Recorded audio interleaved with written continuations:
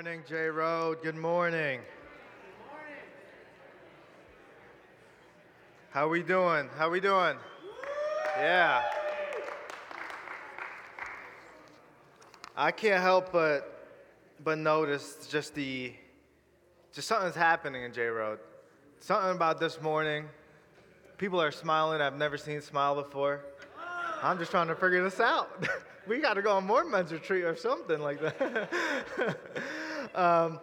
But hey, again, that men's retreat was great. Like Mark said and Jim said, you guys talk to someone who was on it. There's a reason why some of the 32 men you see have a smile on their face or are really just encouraged, because those 32 men want to make a difference, not just for themselves, but for their families, for their wife, for their kids. I know one of the assignments we had to do was write a letter and read it to our wife. I'm a terrible writer. I read it to my wife last night, halfway asleep. I was expecting her to cry. She was like, okay. you know, I'm just like, oh, dang. Like, wow. This is the most heartfelt letter I've ever had, and got nothing. But I didn't do it to see her cry. I did it because I really want her to know how much I appreciate her.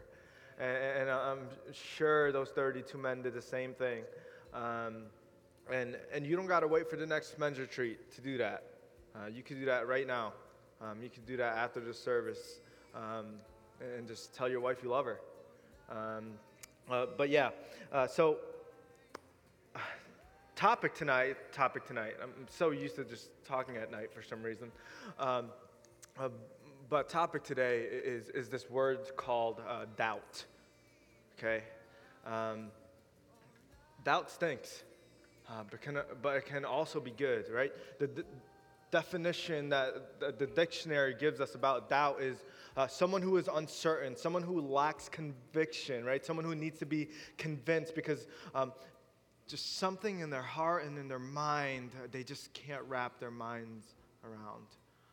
They need hard evidence, maybe physical evidence, but it's someone who's just uncertain. But before we continue, let me just pray for us, and then we'll get things going. God, I just thank you for this morning. I thank you for this weekend. Thank you for just being able to speak your word this morning. I just pray for the church right now. I just ask that, God, you will speak to us. Yeah, I'm speaking up here, but I pray you speak to me too. God, I just ask that you will absolutely just tear all our worldviews apart and just put your scripture into us. Show us what your truth is. Show us what it looks like to love, because that's the way you loved. Show us what absolute truth is because of you in your scripture, God. Show us everything about you, the things that we can handle, at least. And God, if there are newcomers coming into this place who struggle with doubt, who are doubting you or just doubting everything, God, I just ask that you will answer those questions. If not today, later.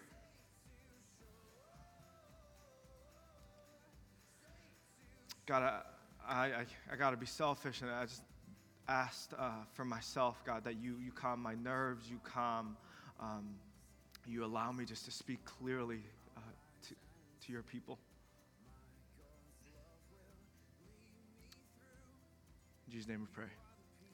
Amen. So doubt sits really closely to my heart. This is something super personal to me. If you know me, I'm a skeptic at heart. I question a lot of things. And because I question a lot of things, I tend to instigate things. Jim would probably be a testament to this. He'll be talking to someone. I'm like, ooh, you're going to let him say that? I just question everything. I just ask a lot of questions, especially in Scripture. I ask a lot of questions just because, I wish I could see Jesus physically. I wish I could touch him physically, I'm sure a ton of you are just like me, who are just like, if I just saw Jesus, then I could believe everything he said. I could do that. Right. We'll get back to that one. And secondly, doubt usually has this negative feel to it, right? You're telling someone a story, this epic story, and all of a sudden that person responds back, I doubt it. You're lying. Right? How does that make you feel? It makes you feel like, man, I need to show you that it was actually true. I need to show you the evidence. It makes you push harder about the story. But there's a certain downer feel to it when someone says, I doubt it. Thirdly, I just think around the church, when someone says they doubt, I just feel like some people just won't express their doubt because of what the church might think, right? We see this. If you have kids or if you work with students and they ask, is Jesus real and all these things, like I feel like I'm starting to question my faith.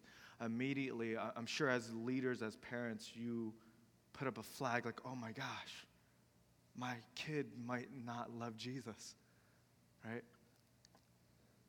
So there's that negative feel, there's that stigma to it that we can't express our doubt. But can I tell you something, that all over Scripture, it's all there? There are people who physically saw Jesus, physically put their hand in his body through the holes of his hands, and yet they still doubted. But look, after the resurrection in Matthew 28:17, there are disciples worshiping the Lord because they saw his resurrected body. They saw this man, who was claiming to be God, rise from the dead, and they are literally looking at him, and they say, when they saw him, they worshiped him, but look, some doubted. They worshiped him, but some doubted that Jesus actually was telling the truth, that Jesus was going to raise from the grave. They physically saw him, and yet they still doubted. If I saw Jesus, I think that all my doubts would go away. But based on this scripture, based on how some people were responding, maybe I wouldn't. Maybe I still would have my doubts, even if I saw Jesus physically. Do you know that other world religions believe Jesus was actually a man? They believe that he was actually a physical being.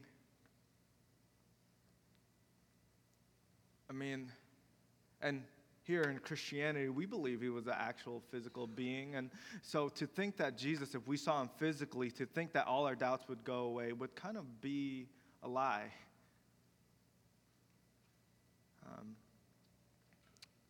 Another person in Mark 9:21, starting in 21, there's this father who had a child who was just demon-possessed.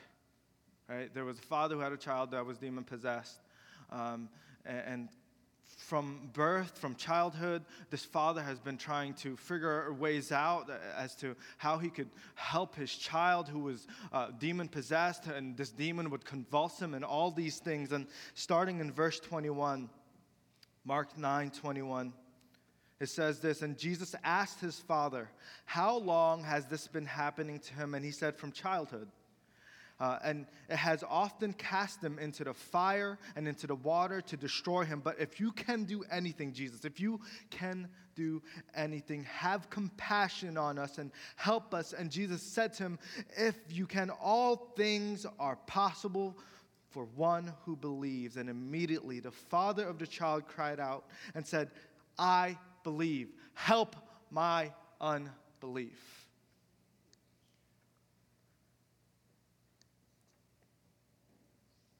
Man, I believe. Help my unbelief.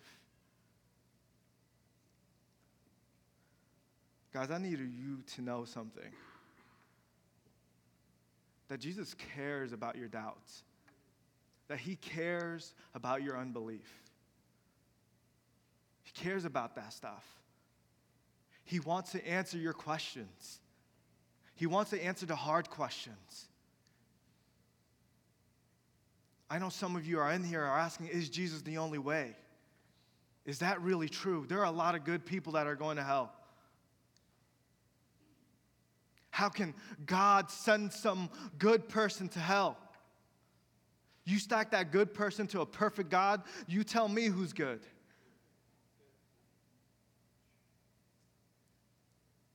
Your questions can be the biggest push to your relationship with Jesus. It could be the biggest strength. Your doubt can be the biggest strength into your relationship with Jesus. If I did not have doubt and if I did not seek answers to those doubts, my faith, I'm not saying it's the best, I'm not saying it's the strongest, okay? But I'm pretty sure there's nothing in this world that's going to take me away from Jesus. Why? Because personally, I put in the work. I asked the questions. I did the research. I looked into the scriptures.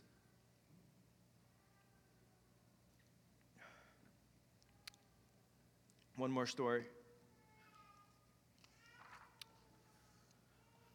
One of the 12, I'm sure we already know, one of the 12 disciples, the guy who saw everything about Jesus, the guy who followed Jesus, the guy who saw all the fish fall into a net, the guy who saw Jesus healing people time and time again.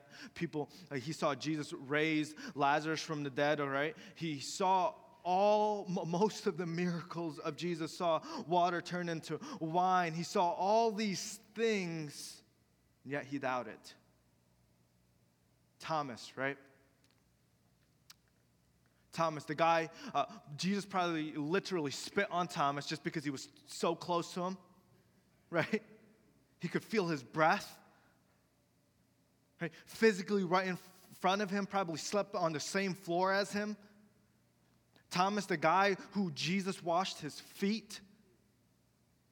If Thomas was sick, I'm pretty sure Jesus was his homeboy and healed him right then and there. Never experienced the flu, whatever other stuff that could happen. Okay? We're talking about one of the 12, and here's his story. Now Thomas, one of the 12 called the twin, was not with them when Jesus came. This is after Jesus died. This is when he rose again, and the disciples are running, are telling people, like, hey, we saw Jesus. And now Thomas, one of the 12, called the twin, was not with them when Jesus came. So the other disciples told him, we have seen the Lord. But Thomas said to them, unless I see in his hands the mark of the nails, and place my finger into the mark of the nails, and place my hand into his side, I will never believe.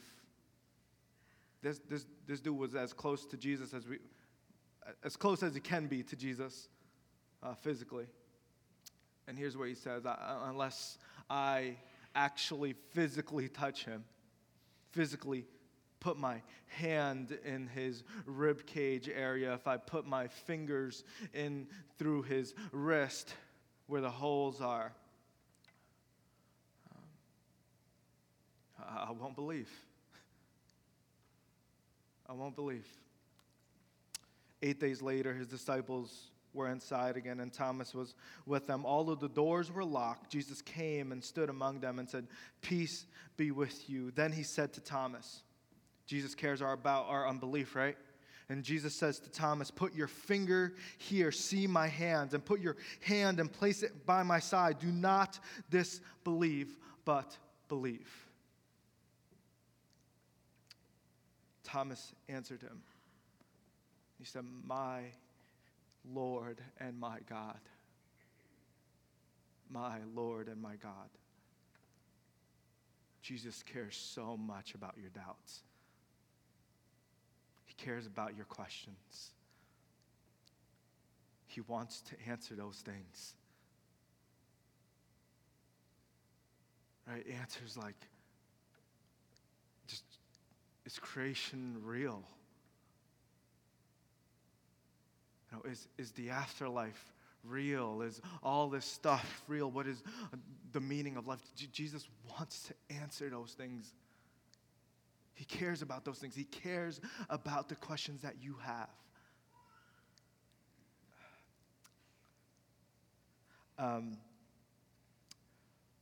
My wife got accepted into nursing school. And lately we have been, getting all her nursing stuff started, getting her scrubs. I'm trying to take pictures. I could not take one good one. And so she ordered these pants. I don't know, pant scrubs? Is that what they're called? Yeah, pant scrubs. I don't know. I just say pants, right? She got them from this website, and we probably ordered them like last week. It takes probably 7 days, right? Something like that. And so the first day, she expresses her frustrations a lot more than I do. And so, first day we get the tracking number.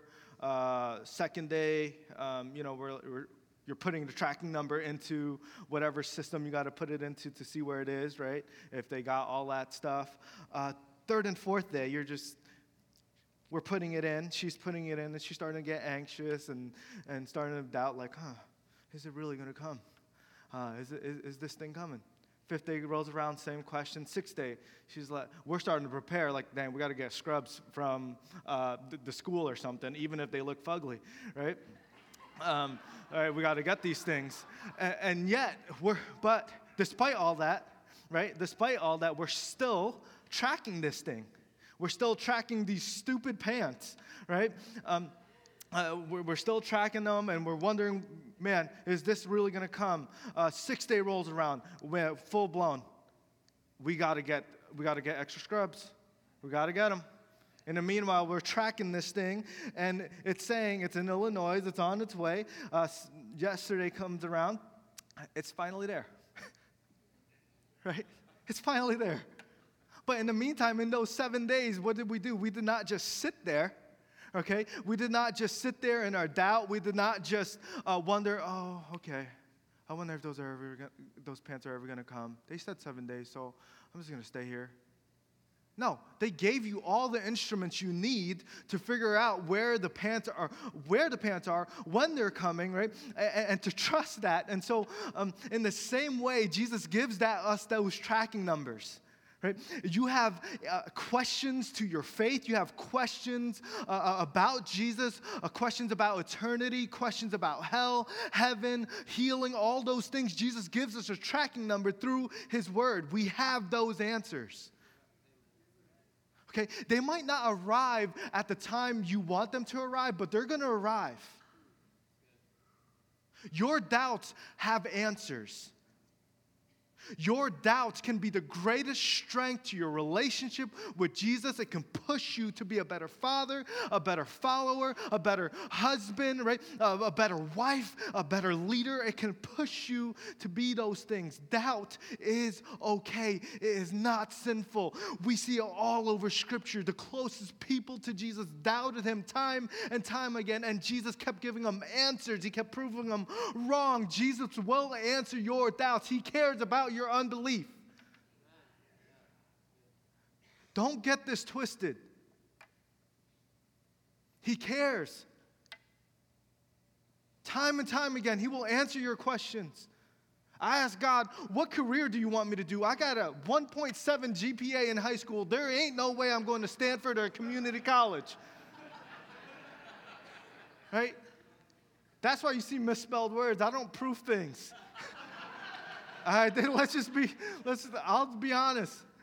I just trust my knowledge, and look where my knowledge is taking me. Mitch Chin's trip, right? If you saw that, I was like, dang it. Partnership is spelled wrong.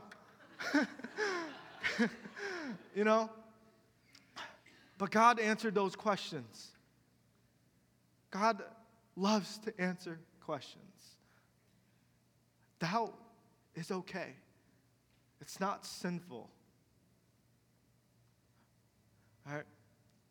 With doubt being your greatest strength, it can also be a weakness.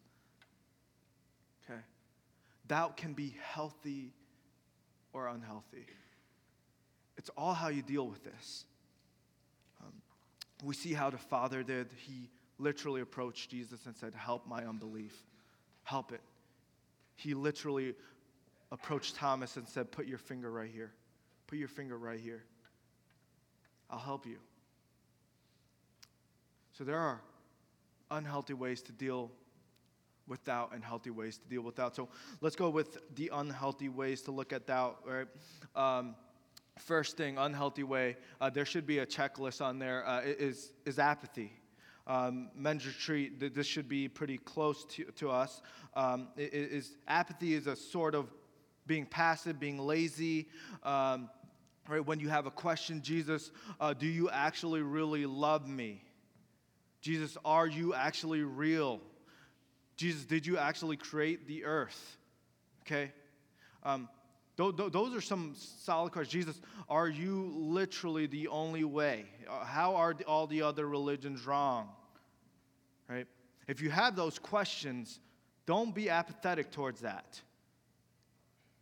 Search for it. Look for the answers.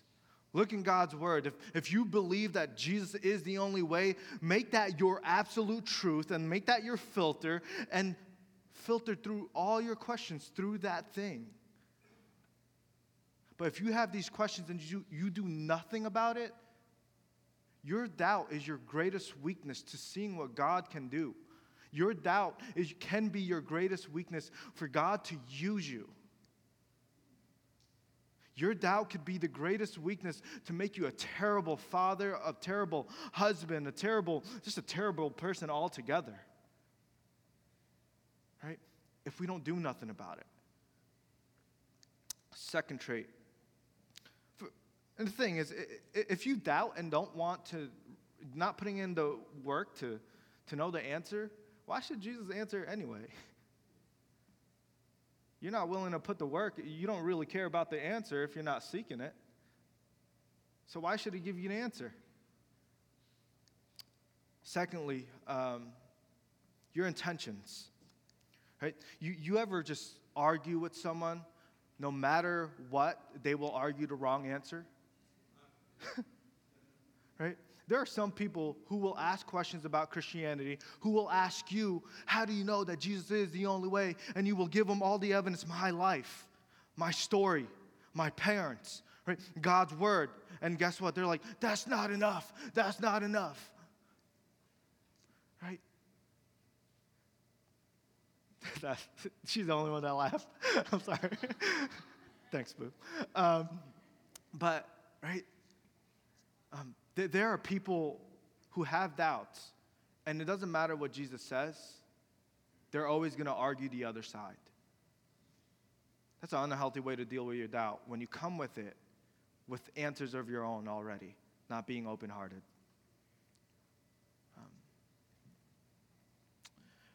We see this all over Scripture too. When Jesus was walking on this earth, we see the leaders, the religious leaders asking Jesus questions of, how can, who do you give your taxes to, Caesar or to whoever? Jesus answers those questions.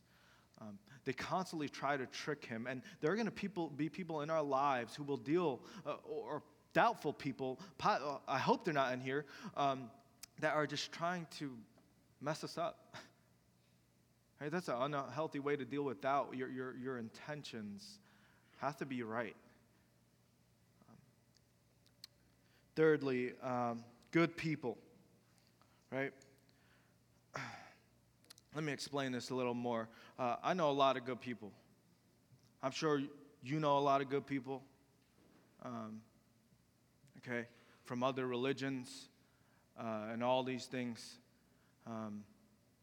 Okay, recently I've just been talking with someone, and he's just been asking a question, man. These Mormon people are so nice. They're so nice. How can God send them to hell? How can God send them to hell? Like I said, you put that good person, stack them up against a perfect God, you will see who's good, right? Good people are a bad measure to your doubt. Okay. And here's another thing. If you put that good person against a Christian who just became a believer, that's a bad comparison. There are a ton of messed up people in this room who have been saved by grace. Do you know that's the beauty of the gospel, the beauty of Christianity, that it wants to take bad people in so they could go to heaven? Do you realize that? That good people is a bad litmus test to your doubt. Because there are a ton of good people. And comparing them to grace-filled people is not fair. That's the beauty of grace. It keeps saving and saving and saving. It keeps forgiving and forgiving and forgiving. I make constant mistakes all the time. Right? We were playing archery tag yesterday. We were straight up just shooting each other with arrows, and I had Miles across from me, a dude named Miles across from me, Miles Bertorf, and at first he shot me. It hit my pinky. I said, "I'm not out."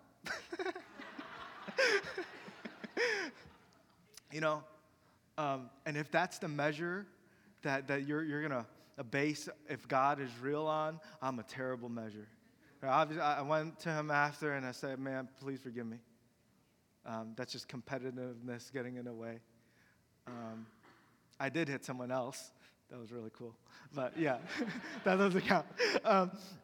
But that's good people versus grace-filled people. That's a bad measure. Okay, again, good people stacked up against God.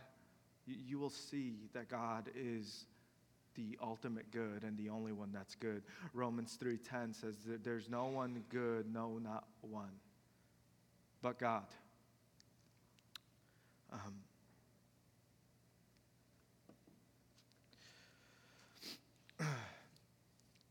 Next test. Wow, actually, I thought I had it, but it should be up there. Do I have it up there, Josh? I'm so sorry. I wrote your feelings. There we go. Whoa, that page is gone. That's crazy. Okay. I memorized it, though. Cool. Okay.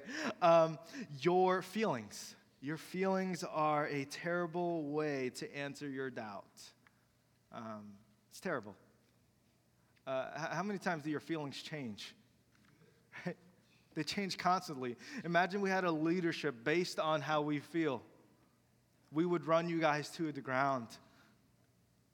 Right? We would have bought a church that cost us $10 million rather than 50. Right? If we based it off all on feel. Your feelings can't give you the answers to questions that only Jesus can answer. We see this all over culture. We base our truths on culture. We base our truths on someone's feelings, and then all this other stuff comes up. All this other mess comes up, right? I feel that I am a woman. No. I feel that I am a man. I feel these things. But according to Scripture, right, your body part tells you who you are. Your feelings cannot tell you the truth that Jesus can. It's a bad way to deal with your doubt. It's an unhealthy way to deal with your doubt. There's going to come a time when your feelings are Scripture-filled, and then you can trust those things. Right? Jeremiah says this, that the heart is deceitful above all things. It's deceitful. Who can understand it? So your feelings are a bad way to deal with your unhealthy doubt. So let's get to the healthy ways to deal with doubt.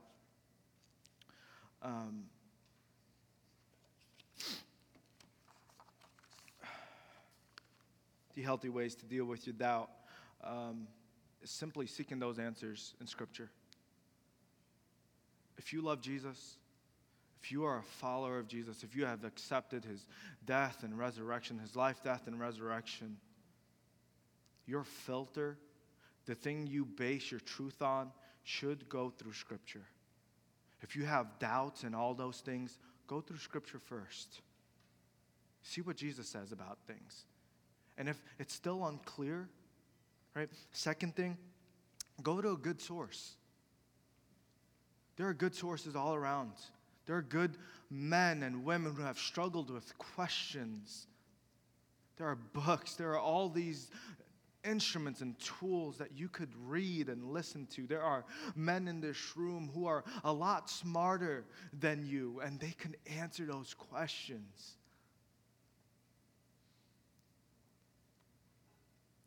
And here's the thing, we could give you all the answers in the world, but until you actually go through something, right, through a trial or some sort of family death, those scriptures come alive more than ever. I could tell you this all day, right, that in trials, Jesus is there for you. But if you're not in a trial, that truth does not hit as hard as when you are in that trial, and Jesus is literally there for you constantly, right? My wife and I, we drove like 40 hours in total over Christmas vacation. After the 40 hours, we pull up to the front of Justin Thornton's house, and the car absolutely dies, you know? But I had to constantly remind myself, my wife and I honestly had to continue to remind ourselves that God did not fall from his throne, that God is still good, that in trial and error, this is nothing in comparison to eternity, that God is testing our faith. He's probably watching us and wondering how we're going to react. Are we going to run away from him, or are we going to draw closer to him and stick close to him? And are we going to pray to him? Are we going to love him? Are we going to work harder and harder and harder for him?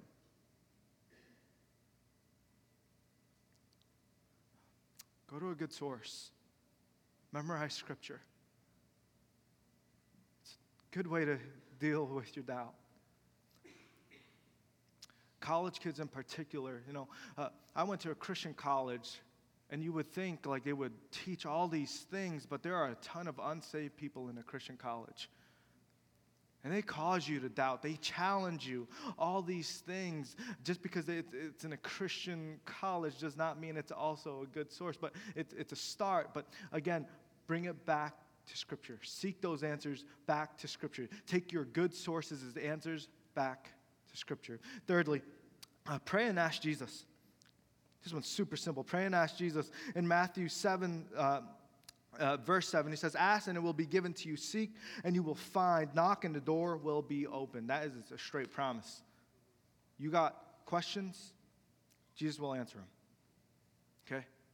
He'll answer them. You got to keep bugging him. Lastly, find a church that teaches the Bible. Here's why I say that. When I was starting school, starting college, learning more and more about Jesus, where my theology, my belief of God was getting shaped through Scripture, and I started to understand what the gospel was really for. It was not to make me rich. It was not to make me a ton of money, right? I started to go away from the church I grew up in very, very slowly, where I had to call out the leadership and said, I don't think you're preaching the gospel. So I left. So I started seeking. I was all alone. All alone looking for a church. I sat like a weirdo in the back. I'm not saying you're weird if you're in the back, okay? Not saying that. But I get how you feel if you're in here with no family, if you're in here with no friends, and you're really trying to search out your faith, and you're trying to really follow Jesus. It's hard in the beginning. I sat in a room of 2,000 Christians and I did not know one. But the more and more I got plugged in, I started to know more people. I started to serve. I met my wife that way. You know? So find a church that preaches good Bible theology about Jesus. That they will tell you the truth, that they will deal with the hard stuff and yet follow the truth, despite feeling, despite culture. Find a good, God-believing, Bible-believing church. And for you parents, you guys might be here, right? And your kids are going to go. They might move away from you. Most likely will. And they might not go to the same church you do. So you could start instilling that in them and say, hey, make sure these are the guidelines. Give them some guidelines. Show them what they got to look for. So healthy ways to deal with your doubt is seeking those answers. Go to a source. Pray and ask Jesus because he's going to answer. And just find a good Bible-believing community.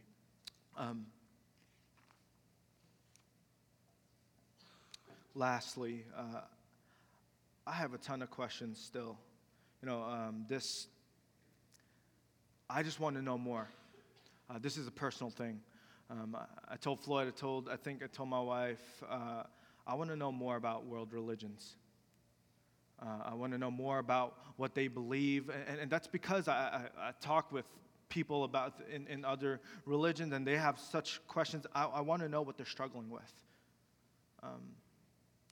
And so there are just certain things that in my doubt, I just want to know more and more and more. But I know in searching and filtering through Scripture, there are some questions that are too big for me that I cannot handle, that God will keep a secret. What if God gave you everything you ever needed all in one shot? What if you gave your kids everything you needed all in one shot? How do you think they would handle it? JD, my nephew, my goal is to gradually give him Legos. Right? I got a ton of Legos. And if I gave him all in one shot, I know this dude is going to lose every single little Lego head. It's going to be on the floor. It's going to be outside. He's just not going to take care of it. Right? So for me to give him everything I want to give him would be pretty irresponsible. In the same way, that's what God does for us. Those answers, he doesn't give us the full thing because we might not be able to handle it. But he does keep some things that are a secret. And in Deuteronomy 29, it says this: the secret things belong to the Lord our God, but things that are revealed belong to us, to our children forever, that we may do all the words of this law. There are secret things that will belong to the Lord that might not be answered in this lifetime. That might be answered in heaven, but once we're in heaven, I don't think we're going to have any doubts. That's the last thing we're going to have. We're probably just going to be praising Jesus, doing the stuff that he promised that we would be doing somehow. But I'm just saying there are certain things that are just secrets to the Lord, and it's better kept that way. And you have to be okay with that. There are some doubts. Yes, Jesus will help you believe and answer, but there are some things that he's just not going to answer. Not in this lifetime, at least. I just want to read one more scripture here. What if I am wrong? What if we're all wrong? What if the gospel is absolutely wrong and we have been doing all this for no reason? If I'm doing all this and it has made me a better husband, a better future father, a better youth pastor, a better shepherd, a better person altogether, I wouldn't trade that. But I'm not willing to risk eternity here just because I have some doubts. And here's what Apostle Paul says. Right? Apostle Paul says this, and if Christ has not been raised, if he was an absolute liar, a lunatic, if he was crazy, your faith is futile and you are still in your sins. But who cares? We're going to be dead, right? Then those who have fallen asleep in Christ have perished. Whatever. Right? And if in Christ we have hope in this life only, we are of all people most to be pitied. What Apostle Paul is saying, look, if we were wrong all along, whatever, we're going to perish, be pitied. But if you lived a life that honored people, loved people, changed the community, right? If the loving Jesus part was not true, why would you live life in any other way? But Apostle Paul goes on and says, dude, this is real. Jesus showed up to 500 people when he rose from the dead. It's all evidence all over Scripture. Your doubt can be the greatest weapon in your relationship. Tim Keller says something like this, faith without doubt is like a body without antibodies. So let me explain that. Faith without doubt is like a car with no wheels. You can't move forward, right? Having doubt makes you own your faith. Having doubt makes you own your relationship with Jesus. It's good. It can be good. It could be used for more good than you possibly can ever imagine. It can be your greatest strength that Jesus uses. Let's pray.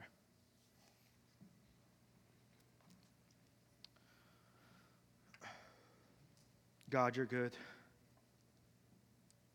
You're so, so good. God, you're loving. You give life. You care about us. You have emotions.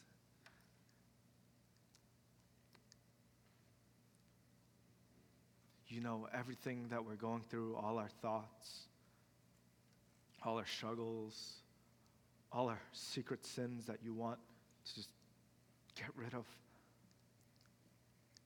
You know all our doubts, you know all our questions, and God, you want to help us with those things, and it's the beauty of serving you.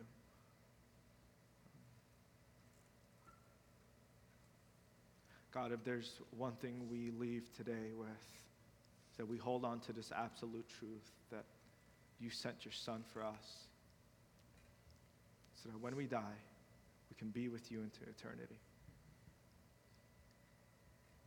God, there are so many absolute truths within your Scripture.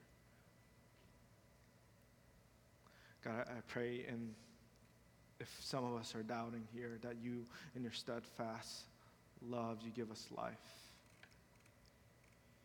that we may keep the testimonies of your mouth.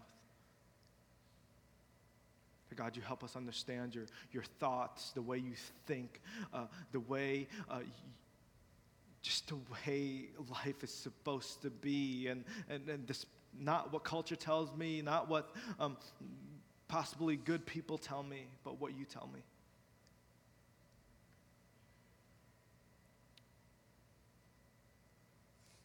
God, I pray we take ownership of our faith.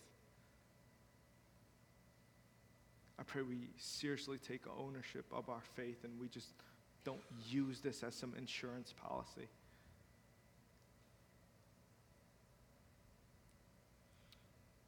God, may you help our unbelief. May you help our unbelief as we have questions, because we're always going to have questions. In Jesus' name we pray. Amen.